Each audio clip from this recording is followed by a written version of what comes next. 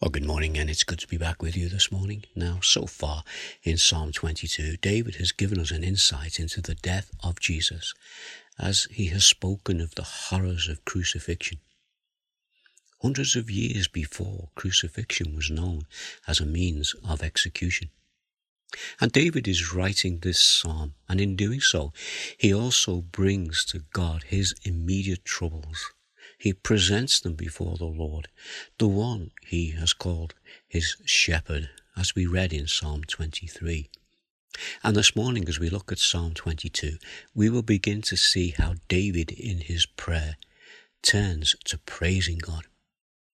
So David, in verse 22 and 23 of Psalm 22, has begun to praise the Lord, and he calls others to do the same. He says, "I will praise you."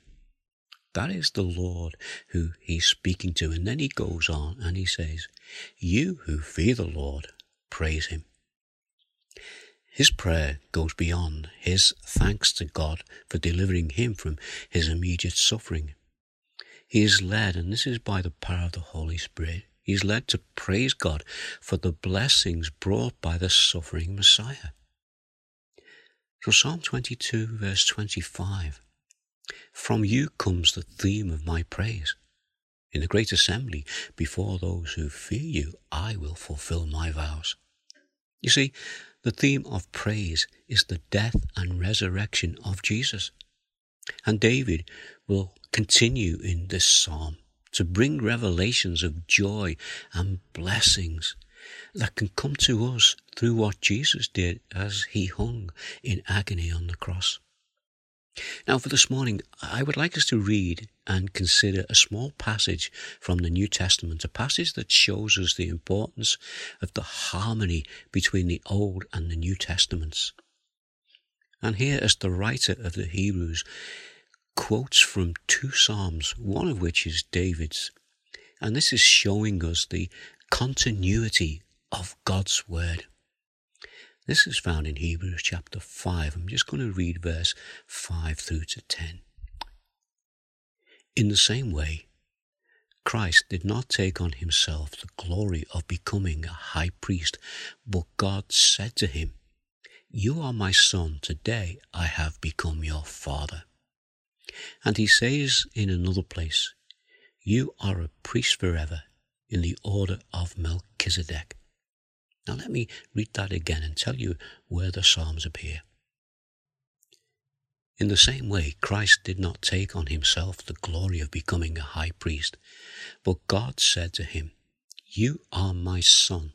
Today I have become your father.'"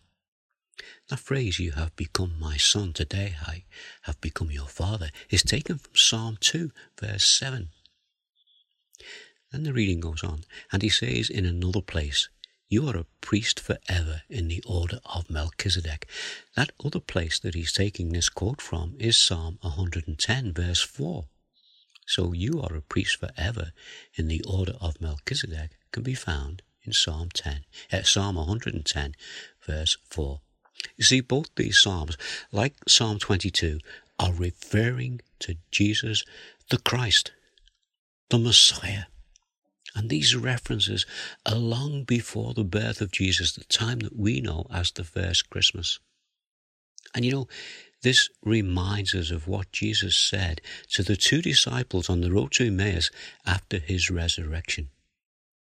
You find this in Luke chapter 24, verse 25 to 27. This is Jesus speaking. He said to them, "How foolish you are, and how slow to believe all that the prophets have spoken. Did not the Messiah have to suffer these things and then enter his glory?" And beginning with Moses and all the prophets, he explained to them what was said in all the scriptures concerning himself. So there's the continuity brought to us there. And as we look at these words, we are challenged. Let's just pray. Oh, Father, we thank you for your word. We thank you for the truths held within them. And Father, we just ask that you will lead us as we read your word, and that you will reveal to us the things you would have us know. Father, we thank you for these words. In the name of Jesus. Amen. Well, look forward to seeing you again tomorrow. In the meantime, take care. God bless. Bye now.